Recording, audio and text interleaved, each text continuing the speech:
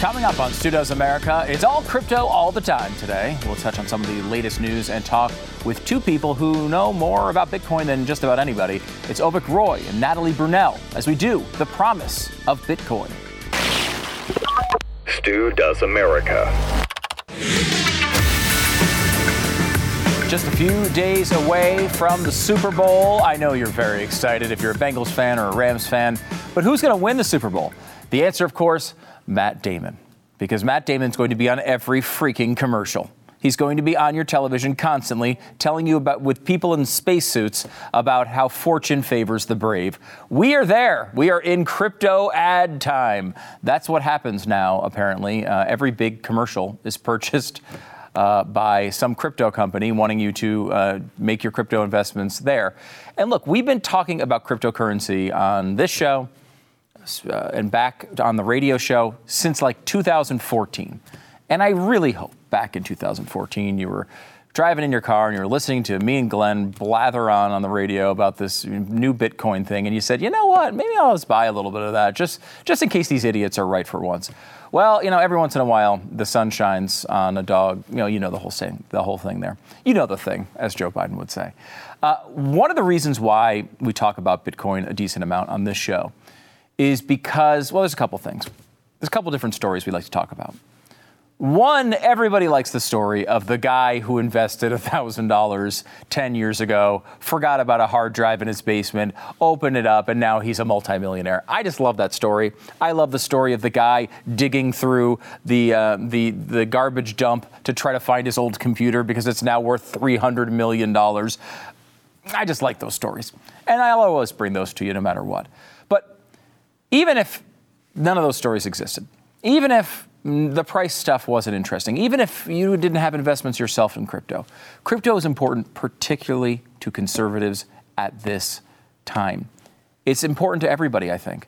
But if you think about the solutions we're talking about, think about the cancellations, the silencing of speech, the government crackdowns, the passports, and all of these things that can make regular, good old, normal American life feel like it's slipping through our fingers.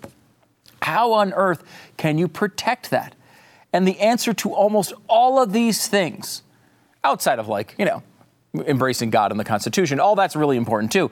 But the technical solution to so many of these things is cryptocurrency and the blockchain technology, more specifically, it's built on. I'm a huge believer in Bitcoin. I've been talking about it for a long time with you, and it's taken, I think, I've always liked the idea that, number one, you've seen this with MMT, modern monetary theory. We've seen over the years, Bitcoin has a limit. There's 21 million of them, and they can't inflate it. And that's a huge, huge benefit when you look at the competition between Bitcoin and fiat currencies. You see what they do. When they want to print trillions of dollars, they just do it. And I'm not comfortable with that. And I think that connects and has connected with the audience for a long time. People understand in the conservative movement we need to do something about that. And then secondarily, this idea of censorship. Think about a blockchain social media that's backed on blockchain, has that spine on blockchain. You can't edit it. No company can come in and say, well, we're going to get rid of these people. We don't like the way they're tweeting this week. We don't like what Joe Rogan is saying on Spotify. Well, if his podcast was held on blockchain, there'd be nothing that anyone could do about it. You see the way that governments crack down, and we don't want that. I know you don't want that. And cryptocurrency, blockchain, Bitcoin, all of these things can help solve those problems. Coming up after the break, we'll take a look at the Bitcoin situation in El Salvador, where they're really doing something interesting with Avik Roy. He's the president of the Foundation for Research on Equal Opportunity. Specifically, the effects on a small country with a massive shift in national currency, all sorts of pressure from international banking. What can we expect? Can we expect other countries to follow suit? We'll also talk about the messaging on cryptocurrency here in the United States, as it continues to be about as muddled as the CDC's advice on COVID. How do we open up more people's eyes to the benefits of integrating Bitcoin more in our society as a whole? We'll get into that with Avik Roy next. Stu Does America.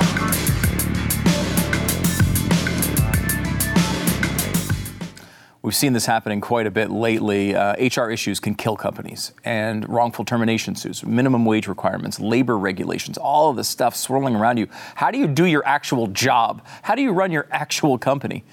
You could pay an HR manager, $70,000 a year, and maybe they'll take care of it. Or you can go to Bambee, Bambee. They were specifically created for small business. You have a dedicated HR manager available by phone, email, or real-time chat, onboarding, terminations. They can do all of it. They can customize your policies to fit your business and help you manage your employees day to day, all for just $99 a month. Month to month, no hidden fees. You can cancel at any time. Go to Bambee.com/Stu right now. Schedule your free HR audit. That's Bambee.com/Stu. Don't forget the /Stu part of the address, because that's how they know you like this stupid show. Save a ton of cash and make sure you're in line with what you're supposed to be doing with your HR. It can just brutalize your business. Bambee.com/Stu. I'm happy to welcome back to the program Avik Roy. He is the president of the Foundation for Research on Equal Opportunity and a senior advisor to the Bipartisan Policy Center. Avik, how's it going? Hey, Stu, how are you? Really well. Interesting day. Yeah, really interesting day. I don't think people realize what a big deal this is. I've been talking about cryptocurrency for a long time. I think it's a really interesting thing. And one of these things that kind of has always been dangling out there in the future was a thought that at some point, some small country, maybe with an economy that's not so stable and wanting to change things up and invite investment, would adopt Bitcoin as part of their real economy. And it seems like this is actually happening. Yeah, I think, in terms of the Bitcoin story or the cryptocurrency story more broadly, this is the most important development of the year and possibly of the decade. This is something, as you alluded to, Stu, that people didn't expect to happen for another 10 years, for a sovereign country to adopt Bitcoin as its national currency, to effectively implement a Bitcoin standard like the gold standards of the old days. So this is a huge development. And it's going to have huge consequences for the global financial system, because all it takes is one country to pilot this and prove that it can be done for a lot of other countries to want to do it in the future. It really is amazing. And you have an article called El Salvador, by the way, that's the country, El Salvador to make Bitcoin legal tender, a milestone in monetary history. It's a great, if you want to understand this from the beginning to the end, you go through this story. You point out, in a way, yes, El Salvador is doing this, but in a way, it's a result of the United States and the actions we've taken over the past year. Can you explain this? Absolutely. So one of the most important reasons why El Salvador looked at this as an important step is because right now, El Salvador's official currency is the U.S. dollar. In fact, the El Salvador government imports freshly printed U.S. dollars from the Federal Reserve to supply its own citizens with U.S. dollars. So a lot of Latin American countries have been through currency crises and hyperinflation crises in the past, where their currency basically crashed. Venezuela, this has happened to Venezuela recently. A lot of mismanagement of currencies. And so there was a trend a few decades ago of countries adopting the U.S. dollar and saying, you know what, we're just going to, since almost all of our trades with the U.S., let's, instead of our own currency, hitch our wagon to the U.S. The U.S. has a stable monetary policy. There's very low inflation. We can count on that. Let's just stick to that. But what's happened since COVID is very different from that pattern, where all of a sudden, over the last 15 months, we've had this massive fiscal blowout where the government is spending trillions and trillions of dollars paid for by nothing, basically. Mm-hmm. And then in order to fund that newly issued federal debt, the Federal Reserve is printing U.S. dollars out of thin air to buy that excess debt that the rest of the world market doesn't want. And so if you're El Salvador, you're like, well, wait a minute. Those dollars are flowing to U.S. banks. Those dollars are flowing to U.S. institutions. They're not flowing to us. All we're seeing is the dollars that we hold have less purchasing power today than they did before. And they're like, we need to make sure that we have a hedge in case there's more inflation in the U.S. and less purchasing power for us. This is really, really incredible. And it's funny because, Bitcoin in many ways was created to fight off problems like this, and now it's becoming a currency for a nation because of those types of things, bailouts and printing and everything else. Can you tell us a little bit about the leadership of El Salvador? Why are they the ones doing this? Yeah, so the president of El Salvador is a guy named Nayib Bukele. He's the son of a Palestinian businessman who emigrated to El Salvador. He's 39 or 40 years old, young guy, millennials, fond of wearing a baseball cap backwards.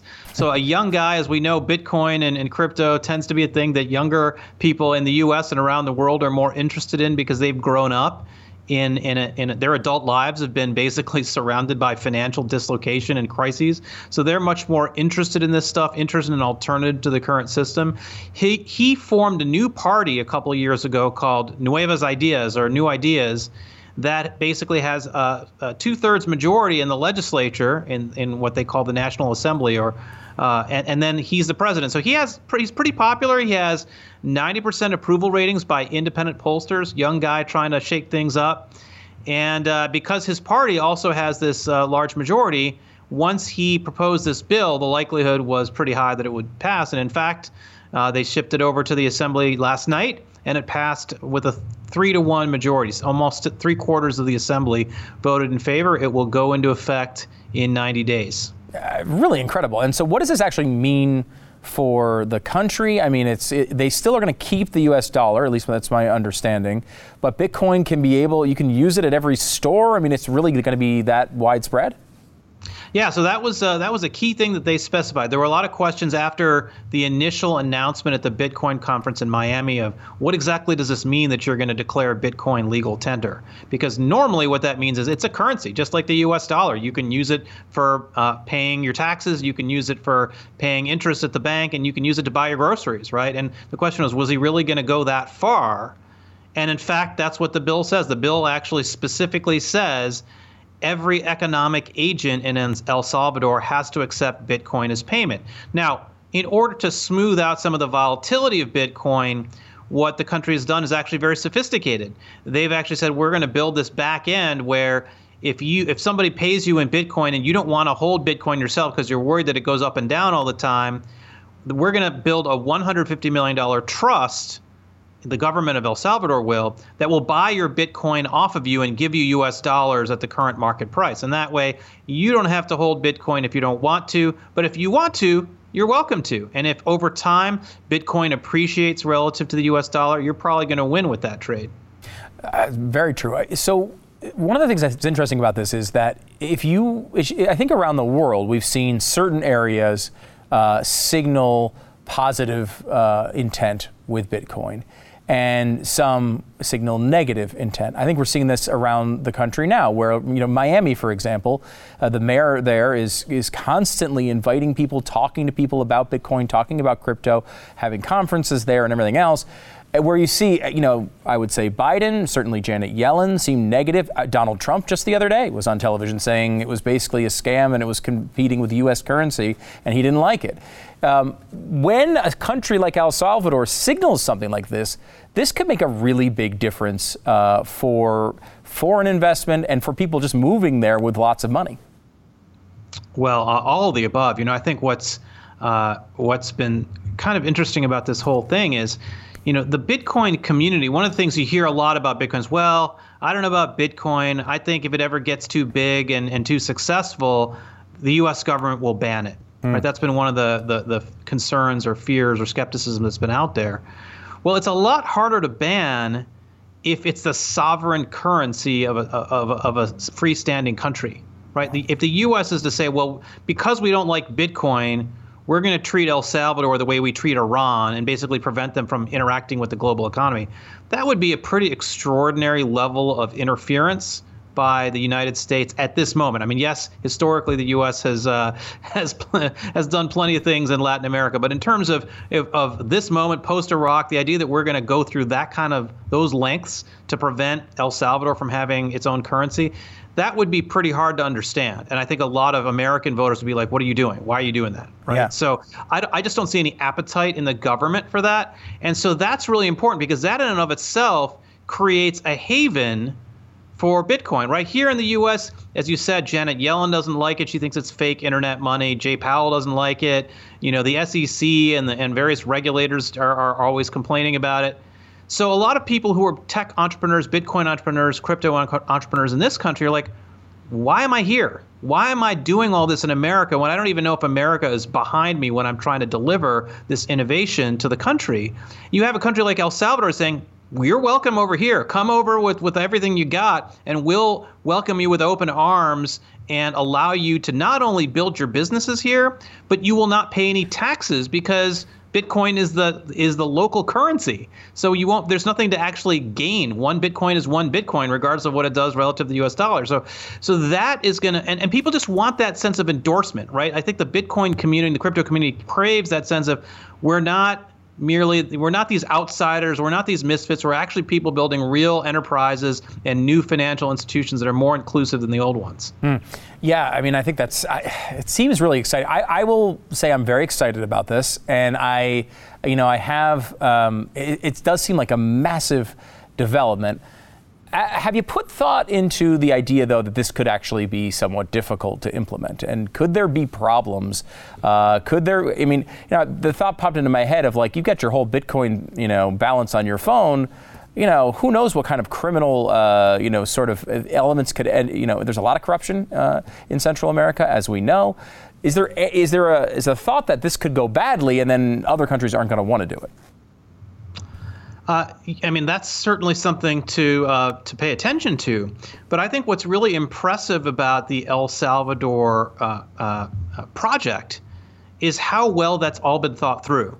So one of the things a lot of people don't know, obviously El Salvador has just popped in the news this weekend on this topic, but people in El Salvador have been building Bitcoin native communities for a long time. There's a famous experiment called Bitcoin Beach, where basically a bunch of crypto entrepreneurs moved to this beachfront area called El Zante, a surf town in El Salvador, and basically with some philanthropic donations, built this community of people who got paid in Bitcoin, shopped for their groceries in Bitcoin, paid for their surfing lessons in Bitcoin.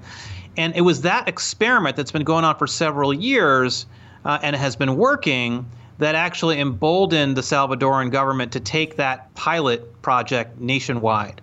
So they've actually solved a lot of these problems already. And the way their Bitcoin system will work is, if you go to a grocery store and you want to pay $1 for a bag of tomatoes and it's $1 in USD, you send the money with your app, kind of like you would with the Square app or the Venmo app or something like that. And the money is transmitted from you to the grocer in Bitcoin, but it can be instantly converted back to US dollars if that's what you want. If you don't want to hold the Bitcoin on your balance sheet or in your account, you can convert it back to dollars. And in fact, what President Bukele said last night is that the Salvadoran government is going to be establishing a $150 million trust that will buy the Bitcoins off of you and give you US dollars in exchange at the market rates so that you don't have to hold the Bitcoin on your balance sheet. So they've been thinking this through, and there's an exemption to the requirement that you have to accept Bitcoin if you live in a place that doesn't have broadband or you don't have a smartphone for some reason. So they're trying to basically say, look, we're gonna make sure that everyone has access to the technology, and if you don't, we're gonna give you some time to get adapted to it. And we're going to do all the things we need to do to support the 70% of the Salvadoran population that doesn't have bank accounts today. So this is a massive step for including those individuals into the financial system who don't have bank accounts today. And it's going to do a lot, I think, to reduce crime, because you know what the best tool for crime is?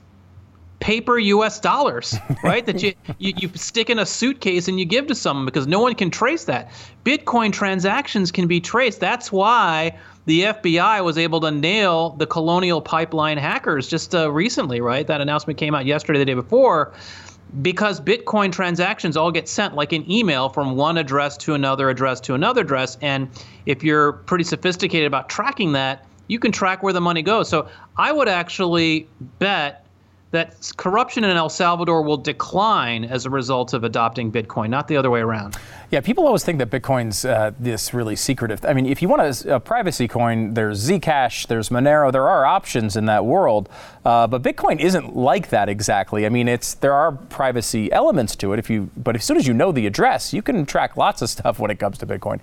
One more thing, Avik, before I let you go, and this is me just with a good old burst of American exceptionalism here. And I feel like I'm being dinged a little bit in my American exceptionalism. As I see, I've been thinking about this report that came out from ProPublica this week, where they are going after all these rich people, these evil rich people, for not paying enough taxes. We seem to have come to a point in America where we vilify people who are the creators, who are the people who have earned lots of money, and they might be wealthy, but they've brought a lot to the country and to the economy. And here's El Salvador doing the exact opposite. They're saying, hey, we want you, if you're innovative, if you're thinking in a different way, we want you to come here. And I just don't like how El Salvador is outdoing the United States in a way here. I think there's very good potential that 10 years from now, Stu, if we're sitting at this table, virtually or in person, that we're going to be saying that El Salvador is an economically freer country than the United States. That's the tipping point that we're now at, where you file your tax returns with the Internal Revenue Service, you have zero assurance that those tax returns are staying confidential in some IRS file cabinet, right? They're all digital. They can be unlocked by who knows how many people, or even disclosed in a hack. And yet you have the Biden administration saying, we actually want to give the IRS more power to basically vacuum up every single transaction you make with your bank accounts and your credit cards, so that we can track every single thing you do and make sure you're paying exactly what you need to be paying in taxes. That's what the Biden administration wants to do. And I guarantee you, if that happens, then there will be no privacy left in the United States. And I think a lot of people will want to move to places like El Salvador, where even though Bitcoin is traceable, you have a lot more privacy under that system than you have under ours. Well, I feel like this is a positive story. I'm really excited about it. I hate to end it on sort of a down note, but maybe this is a wake-up call for the United States. Let me give you the positive spin. And the positive spin is this, okay? Think about all the people who are moving from San Francisco to Texas, or from New York to Miami, because those places are welcoming to businesses and have a zero state income tax, right? That's a form of competition, jurisdictional competition, people moving from a high tax jurisdiction to a low tax jurisdiction. And it inspires other states to lower their taxes to lure those people back, right? Something similar can be true of the US dollar and Bitcoin. If Latin America, if other places become places where the currency does better because it can't be inflated away like the Federal Reserve is doing with the US dollar, maybe that helps the US government realize that it needs to strengthen the US dollar, make it more of a store of value to bring those people back and retain the people we already have. Well, as someone watching the Texas housing market, I can tell you that, yes, there's a lot of people making those decisions right now. There's some good news. Avik Roy, president of the Foundation for Research on Equal Opportunity and senior advisor to the Bipartisan Policy Center. Avik, thanks so much for coming on the program. I appreciate it. Thanks, Stu.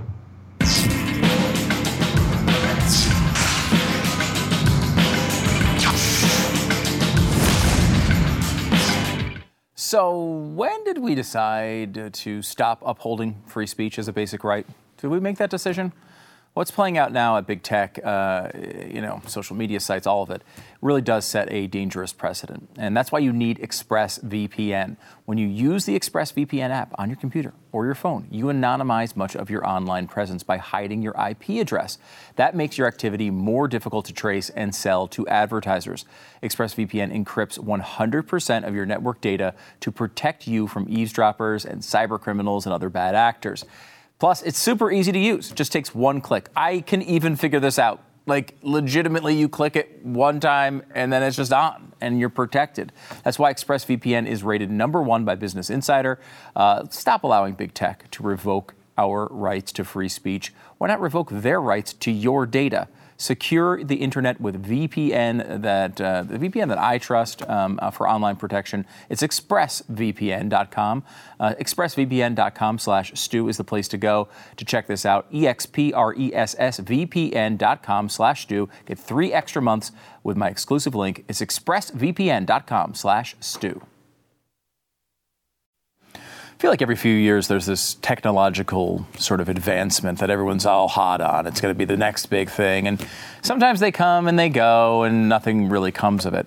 And there have been moments where I think people thought that about Bitcoin. I can tell you the first thing I ever did in Bitcoin was buy some, and it was like at $600, and it immediately dropped by like 2/3. I mean, it was depressing. And I thought, oh, gosh, of course, obviously, I invested in it way down. We saw in 2017 this massive spike and so much interest. And it went up to 17, 18, 19,000. And people were going crazy. I remember the buzz around this building at that time because we had a lot of people who were interested in cryptocurrency here and had made some decent money. And then the thing went down and it crashed. And a lot of people said that was it. We had this bubble. It burst. It was tulips. The tulip prices are gone now, and people are going to run from it. They're going to remember this next time. And we saw prices as low as $3,000 for one Bitcoin in 2020. 2 years ago, we were seeing $3,000. Now, of course, the price has gone through the roof. It's come back down a little bit, bounced back up. It's a wild ride. And if you're not used to that type of thing, it can make you really, really uncomfortable. But I think people are understanding that this risk is sort of built into it. But if you hold long term, things have gone really well for a lot of people. But it's so much bigger than the price. There's so much more to it than that. It really is a way to hedge against government insanity.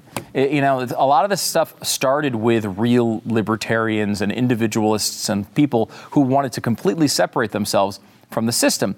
And it's grown into much more institutional interest in people who really just think there's a lot of promise here. I want to get into that coming up in a minute. I'm going to be joined by a podcast host and Bitcoin entrepreneur, Natalie Brunell. She's from Coin Stories. I want to pick her brain about the long-term promise of Bitcoin, how we can change public opinion on it. It's not a high-stakes roll of the roulette wheel. That's not how you should think about it. It's a potentially game-changing system of support for our financial system and so many other things. And we'll talk about what the situation is for new investors and whether we can learn from some of the biggest investors who have been in the Bitcoin space for a long time. We'll be back with Natalie Brunell coming up here in just a minute.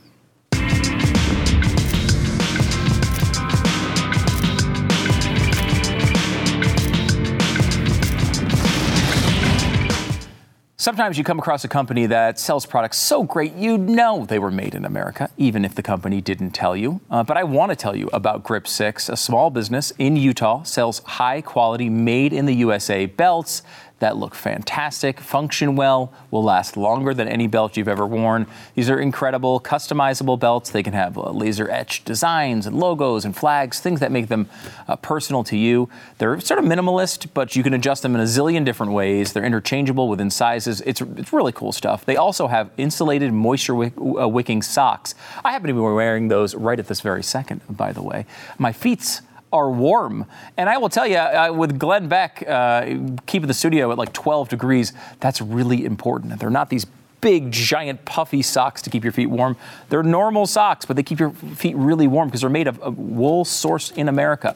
Grip 6, it has all their stuff is lifetime guaranteed. You're going to love it. They've got wallets, socks, belts. Check them out. Do yourself a favor and shop American. Grip 6 is American as it gets. Right now, their Valentine's Day sale is going on, and you can get buy one, get one 50% off. That's the entire store. Check it out right now. grip6.com/Stu. Grip, the number 6.com/Stu. It's grip6.com/Stu. I'm happy to welcome Natalie Brunell to the program. She's a video contributor for Bitcoin Magazine and the host of Coin Stories podcast, which you should subscribe to right now, wherever you get your podcasts. Natalie, how's it going? Hey there. Thanks so much for having me. Looking forward to chatting. Yeah, I appreciate you coming on. For people who don't know you, don't know Coin Stories, can you kind of give us your origin story? How did you get here?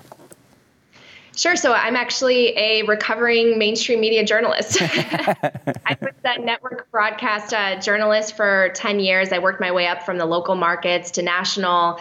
I was an investigative reporter for a chunk of my career. And, really this kind of led me to how I discovered Bitcoin. I was actually reporting on all the general news that we report on as local news reporters back in 2017. And I heard about this new piece of technology. And I got very, very interested because as a reporter, I was also covering some of the biggest crises that were unfolding on a societal level, poverty exploding, homelessness, civil unrest, crime, public corruption. And I never really understood why these problems were ballooning, why in America these problems were getting bigger and bigger, the wealth gap.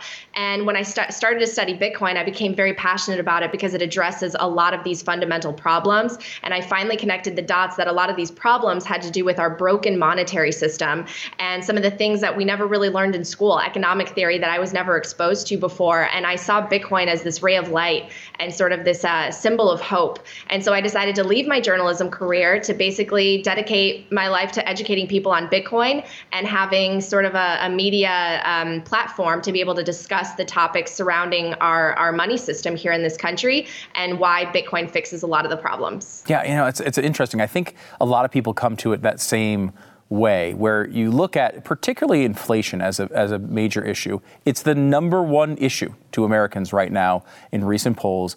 It's the biggest problem they're facing. And here's a currency, an idea where that can't really happen. You've got 21 million and that's it.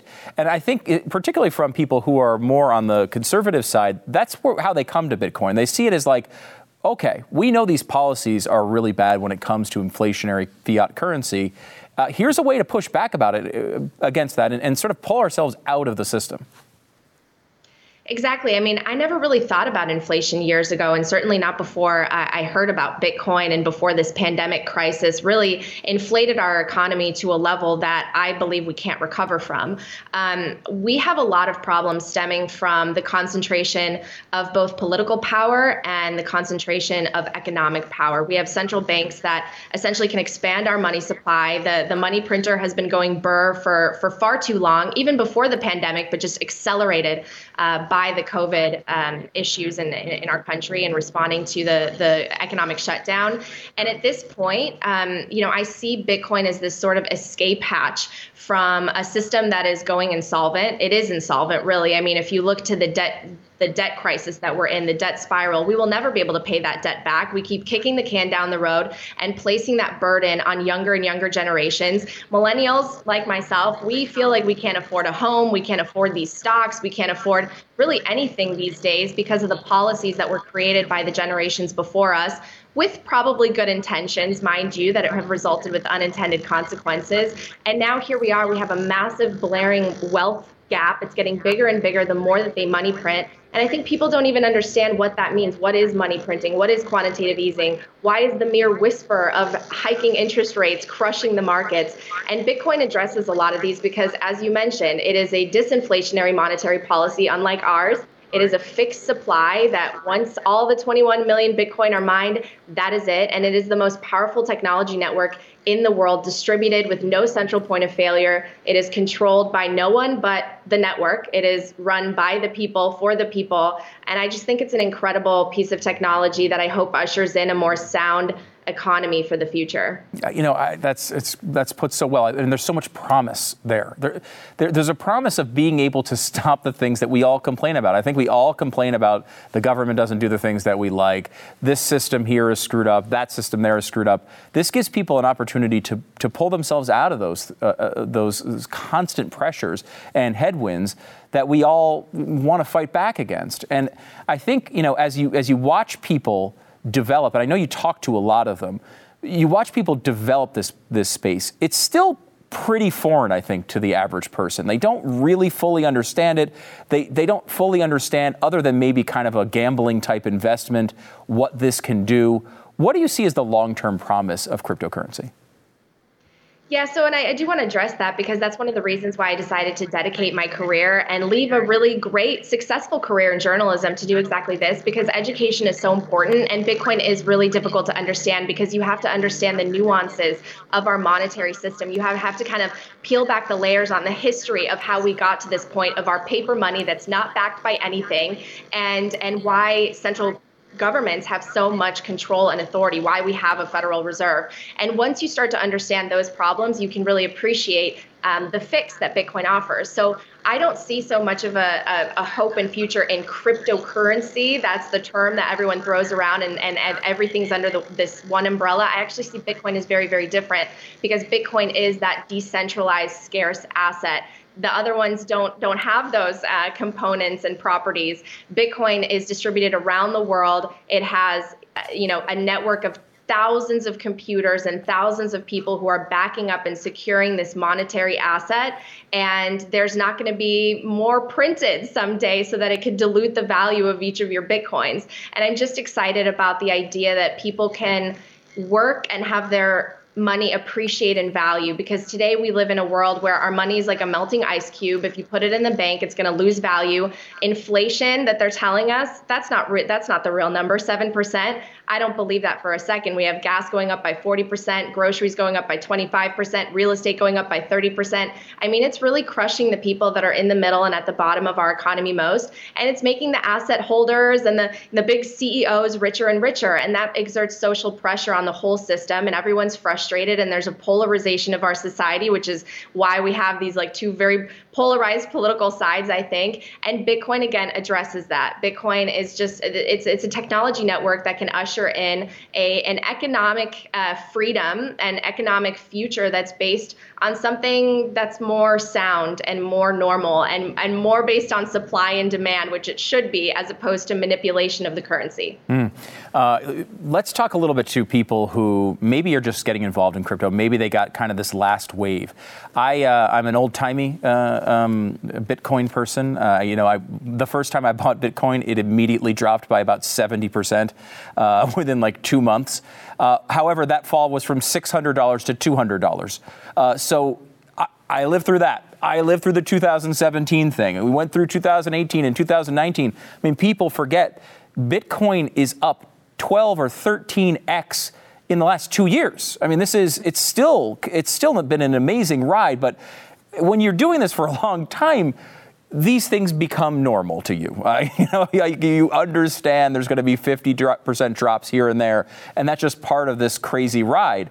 To someone who's just getting involved in this, though, I mean, I see the people panicking online. I've talked to them. The Wall Street Journal did a report where they said someone who bought $150 of crypto now only has $60 of crypto, and they sold it. Again, I'm using the crypto term because I don't remember which currency it was. But there's panic out there from people who don't understand how this works. Can you talk people off the ledge a little bit? Yeah, sure. And that's a really great point. I mean, Bitcoin is up 1,000% from its March 2020 lows when the pandemic crashed the markets. And you're right, it is a very volatile asset, but I would rather have a volatile asset that is going up and appreciating over the years as opposed to a stable asset like the dollar, which is just crashing in purchasing power over the years. So you have to be able to stomach the volatility and the drawdowns. If you've been in it like you have and I have, they're not new. Sometimes it loses 50 to 70% of its value, but look at the long-term chart. You have to zoom out and look at this as a long-term investment, because no one that has ever bought Bitcoin and held it for at least 4 years has lost money, which is incredibly powerful, because there are very few places right there where you can put your money and not feel like you're completely gambling or risking it. I truly believe that Bitcoin is a savings technology and something that you can use to plan for your future. And I don't look at my Bitcoin as something I'm going to trade or sell. I'm not trying to time the market. I'm trying to have time in the market so that I can watch it appreciate and hopefully accumulate wealth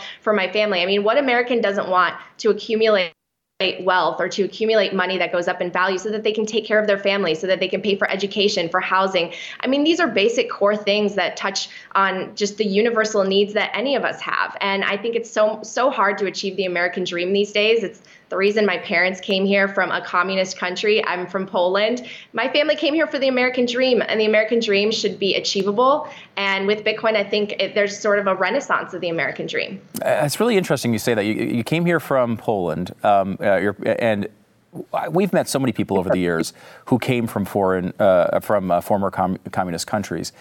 And there's a real clarity with people who came from those nations when they were beaten down by communism for a really long time. There's a special understanding of freedom and the ability to live your own life and have sound money and have your life not be built on lies. Is that the experience of your family? Was there like a real vivid understanding of those differences? Oh, absolutely. I mean, I hear stories of my parents growing up, and it was just so difficult. There was no sense of social mobility, and the people would have to stand in line for basic necessities. It's that idea of you will own nothing and you will be happy. I mean, this is a very it's scary to think that we could be headed in that direction in this country. And I worry about that as power continues to concentrate with a very few amount of people, and they're exerting that power and taking away people's freedoms today. And Bitcoin is really the antithesis of that. I mean, my parents came here because they wanted economic freedom and they wanted their kids to be able to move up in social classes by hard work and education. And that should be, that should be allowed for everybody, I think. If you work hard and you're a good person and you contribute to society, then you should be able to make enough money to take care of your family. And today, unfortunately, because of our system and how it's benefited the few at the expense of the many, it's no longer set up to allow the American dream to thrive and to prosper. And so I really hope that something changes that. And I don't know, if Bitcoin hadn't been invented, I think I would have a very jaded dystopian view of the future. And I think with Bitcoin now, I have a lot of hope for the future. Natalie, before you go, give me a minute on coin stories. You talk to people, you have lengthy conversations with people who are important players in this space. How do you pick them? Give me a minute on the podcast.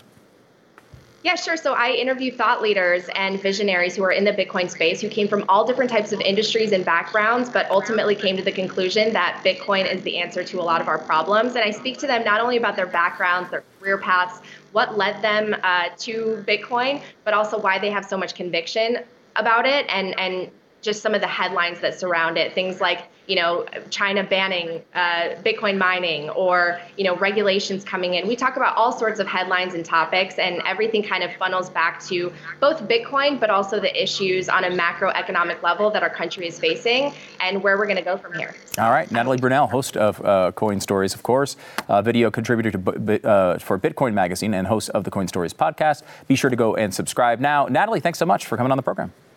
Thanks so much for having me.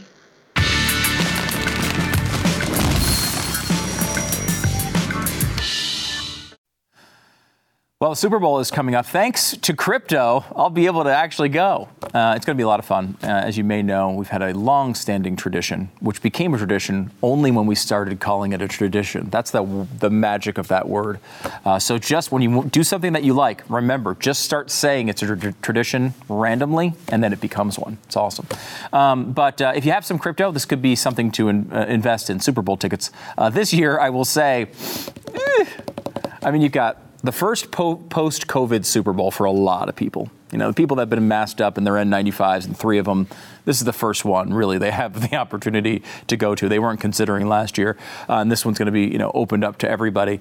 Then you have L.A., the Rams, home team in the stadium, brand new stadium, first time for a Super Bowl.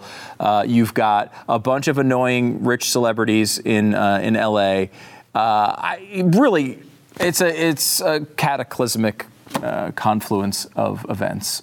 So I'm a little nervous about how this is going to play out, but we will see here coming up. Another great investment for your crypto profits, of course, Nancy Pelosi sucks pens. In fact, if there's anything that you should buy more than crypto, I think it's definitely a Nancy Pelosi sucks pen. These things are going up in value like crazy. They're available now in the store, stewdoesmerch.com or nancypelosisuckspen.com. They're available pretty much everywhere. This is actually a Nancy Pelosi sucks mug right here, which has just Nancy Pelosi sucks in her signature written all over it. It's a very classy mug, and I think you will enjoy it. Plus, how else am I going to pay for these Super Bowl tickets every year?